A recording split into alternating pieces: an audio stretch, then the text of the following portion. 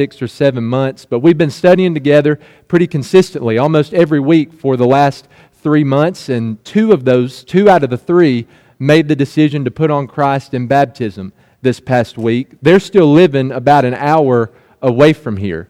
They're living, I would have to check the geography, I'm still working on my Western Kentucky geography, but they're living close to one of the farthest away lakes, one of the resorts out there. So they're about an hour away from here. They aren't going to be traveling back and forth to Mayfield with gas prices the way that they are, but they should be coming back to Mayfield really soon. So we're excited to welcome them into our family when their homes get rebuilt, their apartments get rebuilt, and they're able to be here with us at Seven Oaks. If you want to send cards or send notes to them, an address would be difficult to find, you can just give those to me. We're still going to be meeting every week. It's important after an individual is baptized to keep studying and to go over those first principles. So if you would like to send them something, some kind of note or some kind of card to welcome them into the family of God, you can give that to me and I'll make sure that gets to them. Mark chapter 5 is where we're going to be studying together tonight, verses 21 through 43. We're going to be closing out our study in Mark chapter 5, and next week, Lord willing, moving into Mark chapter 6. One thing that you might not know about me, and one thing that you might have in common with me, is that I really don't like to wait. Whenever I'm waiting, I feel like I'm wasting my time that I'm never going to get back. For instance, let me invite you into my head for just a minute. Whenever I have to sit at a stoplight, don't like to wait. The thought that's running through my mind, I could be 20 more seconds down the road by now. Now, I could be 20 more seconds closer to my destination if I didn't have to sit and wait at this red light. Do you ever feel that way? I don't really like to wait on people. We all have that person in our household that really doesn't mind being late, right? Maybe you are that person who doesn't really mind being late. I'll wait on you, but that doesn't mean I'm not going to complain about it. That doesn't mean that I'm not going to have something to say about it. I think I've shared with you before, one of my favorite restaurants is Chick-fil-A. One reason is because the food is really good, but the other reason is because they get you your food quickly. I mean, by the time you order and you pick out a table to sit at, they're already bringing it out to you. That's what I'm talking about. They don't give you time to get hangry, a mix between being hungry and being angry. But something that I've gotten a little bit better at over time and something that I'm still working on is being patient.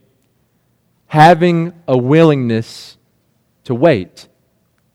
Did you hear what was read in our scripture reading from Romans, the 12th chapter, verse number 12? Paul commands us to do 3 things in that specific scripture, but the one that's found in the middle are these words, be patient in tribulation. You know as well as I do that we all go through trials. We all go through tribulations, difficulties, and hardships in life. We all go through things that are painful. And in Romans chapter 12, Paul says when we go through those tribulations, when we go through those trials, we have the responsibility to be patient. We have to have a willingness to wait, which is actually a very hard thing to do. Have you ever tried to do that, to be patient in the midst of tribulation? We want trials to be over with very quickly, and rightfully so. They cause so much pain in our lives. We want trials to exit our lives just as quickly as they came in. We want them to be over with in a very quick manner. And maybe sometimes we forget what Paul encourages us to do in Romans chapter 12 and verse 12, to be patient, to have a willingness to wait in the midst of the tribulations and the hardships and the difficulties that we go through in life. Tonight we're going to be looking at an example of what it looks like to be patient in tribulation. We're going to be studying a man in Mark chapter 5 who was very patient. He had a willingness to wait on Jesus and a willingness to trust in Jesus' timing in Mark chapter 5, verses 21 through 43. But before we get into that, before we get into his situation and story, let's get to know him just a little bit. What do we know about this man in Mark chapter 5, verses 21 through 43? I think we could say a lot of things in response to that question, but really we can narrow it down to 3. First, we know his name. Mark chapter 5 and verse 22 tells us that his name is Jairus. Alongside of his name in verse 22, we find his occupation. The Bible says that he was one of the rulers of the synagogue in his specific town. More than likely what that meant is that he was a Pharisee. And from the reading and studying that I did, it seems like he would have been the one in charge of the progress of worship. As worship was progressing in the synagogue on the Sabbath day, he would have been the one in charge of that. As a leader in the synagogue, he would have been a man of great honor. He would have been a man of great authority. He would have been a man who carried great respect from individuals within the town. We know his name, Jairus. We know his occupation. But if we go to the next verse, verse 23, we find out his tribulation. We find out the difficulty in his life from his very own lips. Verse 23, my little daughter is at the point of death. Luke's account of this tells us that this was his only daughter. If you keep reading in Mark chapter 5 and you get down to verse 42, the Bible says that she was 12 years old and was at the point of death. Back in this time, a 12-year-old wasn't really a child. If you were 12 years old, you were ready almost to be married off. And being a 12-year-old girl, in this time, you were entering into the prime of your life. And so you notice Jairus' tribulation. We find he's one of the leaders of the synagogue, but here's something that his authority can't take care of. Here's something that his respect and honor from others cannot solve. His daughter, little daughter, only daughter, his 12-year-old daughter, is knocking on death's door. So the question is, how does he respond to that tribulation?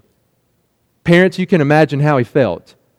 Imagine his desperation. Imagine his devastation. Imagine all the feelings that he had as he knew his daughter was about to die. This is a tribulation. This is a trial in his life. How did he respond to it? I think we can say three things in response to that question. The first thing that he did when we look at verse 21 into the beginning of verse 24 is he came to Jesus. Setting up the context here in verse number 21, we find Jesus once again crossing the Sea of Galilee. If you go back to Mark chapter 4, what we were studying 2 weeks ago, Jesus was speaking to a crowd on the shore of the Sea of Galilee in parables. But then he tells his disciples, let's cross to the other side. And so that's what they did. They go to the region of the Gerasenes, and that's what we talked about last week. But here in verse number 21, Jesus is coming back to the other side of the Sea of Galilee, the side that he started on. And notice as he nears the shore, there was a crowd of people waiting for him. Waiting to welcome him, waiting to spend time with him, which stands in great contrast with what we saw last week. Remember, Jesus goes into the land of the Gerasenes. He casts out a demon from an individual. The demons go into the pigs rush into the water and drown. How did the people respond to that situation? They begged him to leave. They begged Jesus, please leave our place, leave our region, and never come back again. So that's what Jesus did. He got in the boat, sailed across the Sea of Galilee, came to the other side, and here's a crowd of people waiting for him, welcoming him on the shore of the Sea of Galilee. The Bible says in verse 21 that they gathered about him. The text zeroes in on one specific individual, the man who we're talking about tonight, Jairus, who was within this multitude. You notice what he does. You notice the verbs, the action words beginning in verse number 22. The Bible says, then came one of the rulers of the synagogue. Here's a man who comes to Jesus. When he comes to Jesus, what does he do? Verse 22, he fell down at Jesus' feet. That's a sign of humility. That's a sign of respect. That's a sign of obedience, a realization that Jesus is greater than I am. What did we say about Jairus? Jairus was a man of great authority. He was a man of great honor and respect in his town, especially when you stepped foot in the synagogue, the place where God was worshipped. Here's a man of great respect and authority bowing down at Jesus' feet because he realizes that Jesus is greater. And we see his desperation, his devastation. In verse 23, he implored Jesus earnestly. He begged Jesus, saying, my little daughter is at the point of death. This is a sense of urgency. Jesus, my daughter is about to die. But if we could add one more thing that we see in Jairus, it's faith. It's his trust in Jesus' power. He says, my little daughter is at the point of death. This is 23. Come and lay your hands on her so that she may be made well and live. Jesus, my little daughter's about to die, but if you'll just come with me and you'll lay your hands on her, I know that you can heal her. If you'll come and lay your hands on her, I know, I have faith, I trust that you have the power to stop her from dying. And instead of dying like she's on the track of, like she's knocking on the door of, she's going to continue to live. He comes to Jesus, he falls down before Jesus, he begs Jesus earnestly, please come and heal my daughter. I know that you can do it. And what does Jesus do in 24? He went with him. We said last week, whenever you beg Jesus to leave, He's going to leave. But whenever you beg Jesus to come, He's going to come, and He's going to be active, and He's going to be involved. That's exactly what happens here in Mark chapter 5 and verse 24. Now you have Jairus leading Jesus through a large crowd of people on the way to his house where his daughter was at the point of death. How did Jairus respond to this great trial in his life? He came to Jesus. And perhaps it should make us reflect. It should make us think about our own lives. Where do we go whenever we face tribulation? Make it more personal. Where do you go whenever you face tribulation? There are some people, when they go through hardships in life, they turn to things like alcohol. They turn to things like drugs. Sometimes when people go through tribulation, they turn to themselves and they try to push through it on their own. They take their life in their own hands and they try to rely on their own strength. There are some people who hide their tribulation. They take it and put it underneath the rug. They put it in the closet and close the door as if it's not there, and they pretend as if it's not happening, only for it to catch up with them later. There are some people who turn to other people. And that's not necessarily a bad thing, but when that's our first thought and that's our first choice and that's our first priority to turn to another person, I think that we can find something better than that. I think we find something better than that here in Mark chapter 5.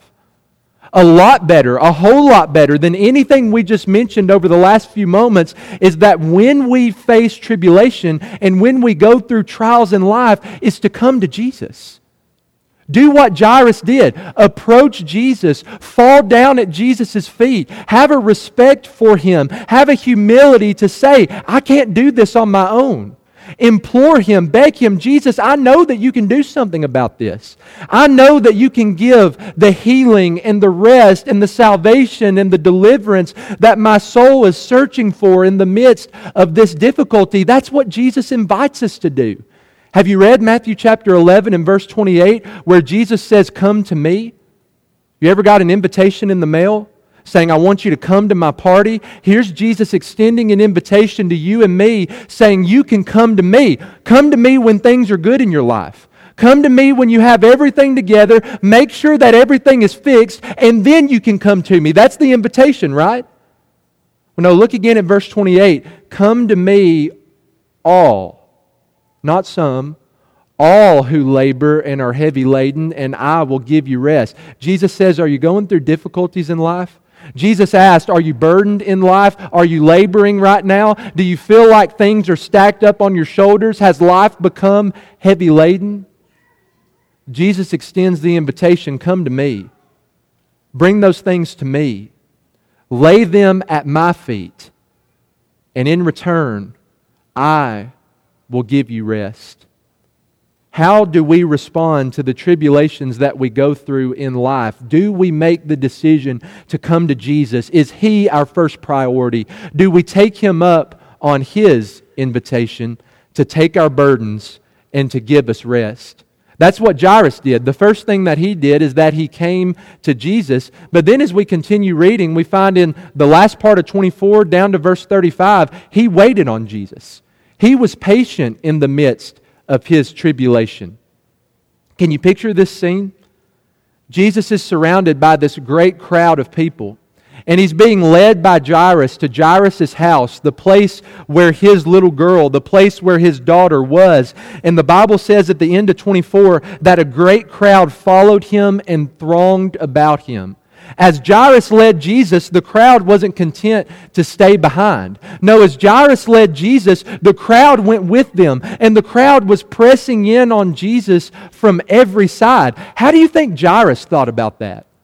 View that from his perspective for just a second. If I was Jairus, I would be thinking things like, if this crowd would go away for just 30 minutes, then we could get this taken care of.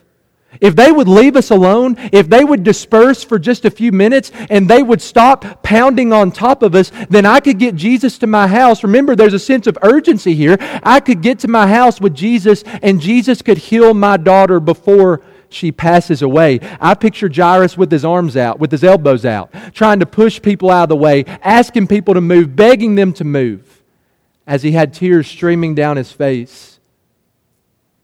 This crowd is pressing in on Jesus, and once again, just like we did with Jairus, in 24 through 35, we focus in on one specific individual. This time, it's a woman.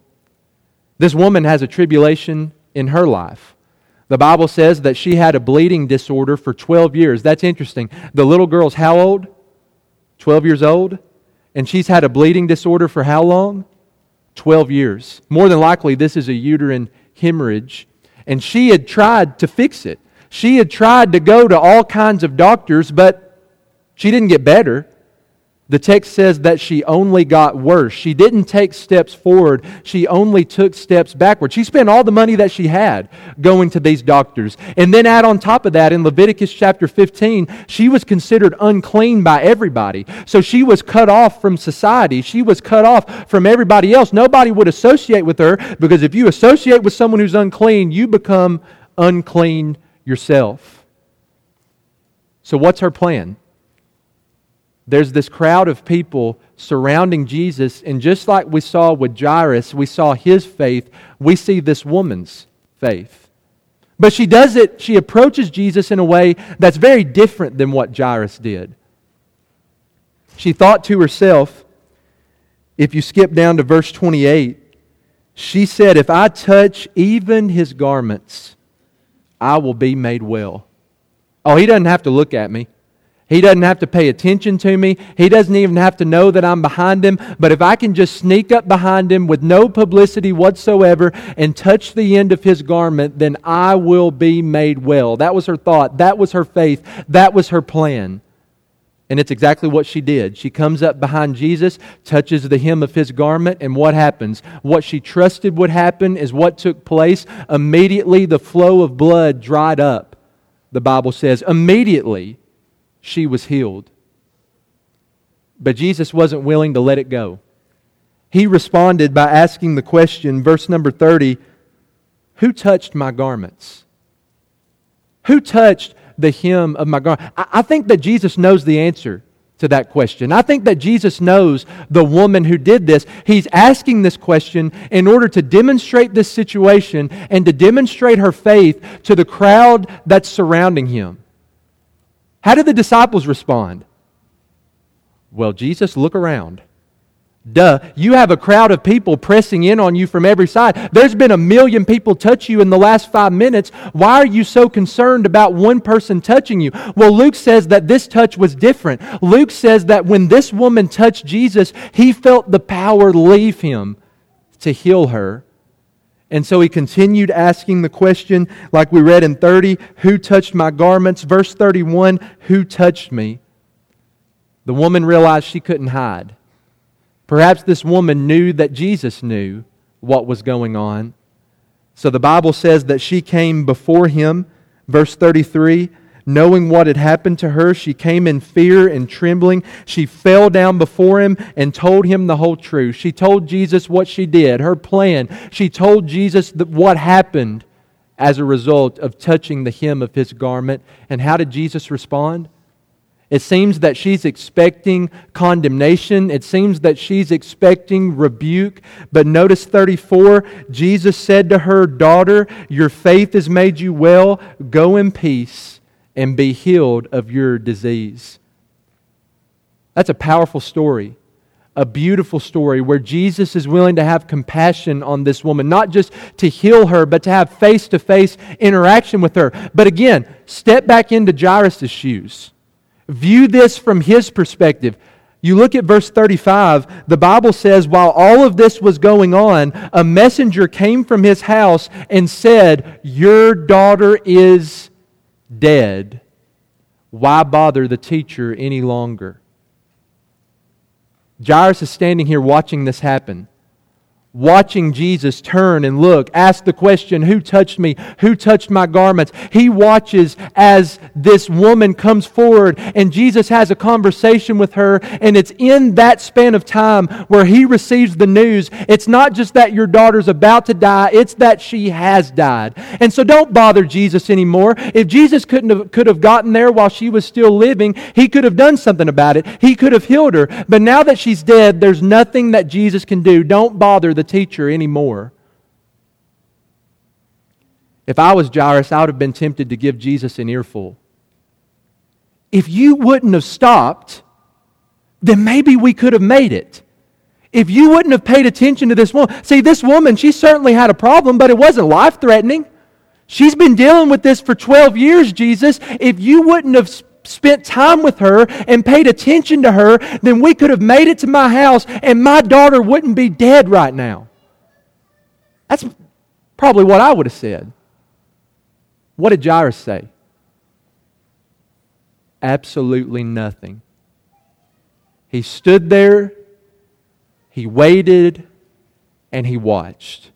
What was he? Romans chapter 12 and verse 12. He was patient in tribulation.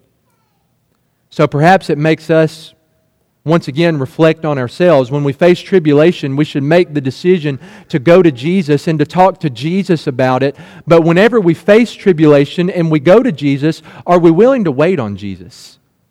Are we willing to trust in His timing? Are we willing to be patient in the difficulties that we go through, to wait on Jesus to act? The book of Psalms teaches us to do that. The book of Psalms teaches us to be patient on the Lord and to wait for His timing. Let me give you just a few examples. Psalms 5 and verse 3. O Lord, in the morning you hear my voice. In the morning I prepare a sacrifice for you. And I what? Lord, when I wake up in the morning, I'm talking to you, I'm praying to you, I prepare a sacrifice for you, and then I'm going to watch. I'm going to sit back and wait for what you are going to do. Psalms 27 and verse 14. Wait for the Lord. Be strong. Let your heart take courage. Wait for the Lord. Psalms 33 and verse 20. Our soul waits for the Lord. He is our help and our shield. Psalms 37 and verse 7. Be still before the Lord and wait patiently for Him. As a ruler of the synagogue, do you think that Jairus maybe had some of these verses playing in his mind? Do you think he was reflecting perhaps on what the psalmist says and how we are to wait on the Lord to act and to trust in His timing? But it's like what we said, that can be a very difficult thing to do. Sometimes the most difficult thing to do in the midst of our tribulations is to wait on Jesus to act. Do you think it was difficult for Jairus to stand there and wait, knowing that his daughter was about to die and then finding out that his daughter had died? Do you think it was difficult for him to be patient? It's going to be difficult for us to be patient. Yes, that's what Scripture tells us to do. To trust in Jesus, to trust in His timing, to wait for the Lord, and to be patient for His action. At this point in the story, it seems hopeless. And I'm sure that Jairus felt hopeless when it came to his situation. But the third thing that we need to say about him is that he not only came to Jesus, he not only waited on Jesus, but number 3, verses 36 through 43, he was rewarded by Jesus. As Jairus receives this news, your daughter is dead, why bother the teacher any longer? Perhaps Jairus was turning around and starting to walk away, but Jesus catches him in verse number 36 and gives to him 2 commands. First one, do not fear. Do not be afraid. The only reason that you would tell someone not to be afraid is if they were afraid. You wouldn't tell someone not to be afraid if they weren't afraid. So here Jairus has received this news. Imagine how he felt. Imagine the great grief that overcame his heart. Jesus says, no, don't fear. Don't be afraid. Well, what do I do instead? Only believe. Jairus, don't set your eyes on the situation going on around you. Don't set your eyes on the news that you just heard. Set your eyes on me. Look at me, Jesus says. Don't be afraid. Don't fear. Place your trust, place your faith in me exclusively. Only. It seems that's what Jairus did, because he continued leading Jesus to the house, even though he was warned to leave Jesus alone. In verse 38, they came to the house of the ruler of the synagogue. Jesus saw a commotion, people weeping and wailing loudly. And so he asked them in verse number 39, "Why are you making a commotion and weeping? Why do you think we're making a commotion and weeping? This 12-year-old girl just died." Jesus says, "Nope, the child is not dead, she's sleeping." Imagine what the people would have thought about that. But Jesus leads the mother and father into the place where the child was in verse 40. In verse 41, He took her by the hand. He said to her, "Little girl, I say to you, arise." And what happened? Immediately, she got up and began walking, and they were immediately overcome with amazement. Jesus demonstrates His power over death and rewards someone who placed their trust in Him in the midst of difficult circumstances. Jairus, in response to his tribulation, came to Jesus. He could have went to a number of different places, but he made the decision to go to Jesus. He waited on Jesus. He stood there and was patient in the midst of his tribulation, and as a result, he was rewarded by Jesus. Jesus did something amazing. He did what was unthinkable in raising this little girl from the dead. And so the third question that I want you to reflect on tonight is, do you want to be rewarded by Jesus? That's like asking, do you want a piece of chocolate cake? Of course, I want to be rewarded by Jesus. Of course, when I go through difficulties, I want Jesus to act. I want Jesus to deliver. I want Jesus to save. But if we want to be rewarded, we have to go through some very difficult and vulnerable steps first. Responding to the tribulations in our lives, we first have to make the decision to come to Jesus, to fall down at His feet, to beg Him to be involved in our situation. We have to be willing to wait on Him and to be patient for Him, to trust in His timing, even if it doesn't line up with what we think should happen, when we think it should happen. And when we come to Jesus and we wait on Jesus, we find in this text that we will be rewarded by Jesus. He might not give to us exactly what we want, and that reward might not come during the span of this life. But we know that when we come to Jesus and we wait on Jesus and we live our lives in that way, one day we'll be able to receive an eternal reward, dwelling in His presence forever. How do you respond to the difficulties in your life? Maybe it's the case that you're going through something really difficult right now. I want to invite you to come to Jesus, to wait on Jesus, and to anticipate the amazing, unthinkable, indescribable reward that He can give. Maybe you need to do that tonight. Maybe you'd like to do that in a public way. Or maybe here in this text you see the beauty of our Savior and you want to give your life over to Him. Let us help you with it as together we stand and sing our song of invitation.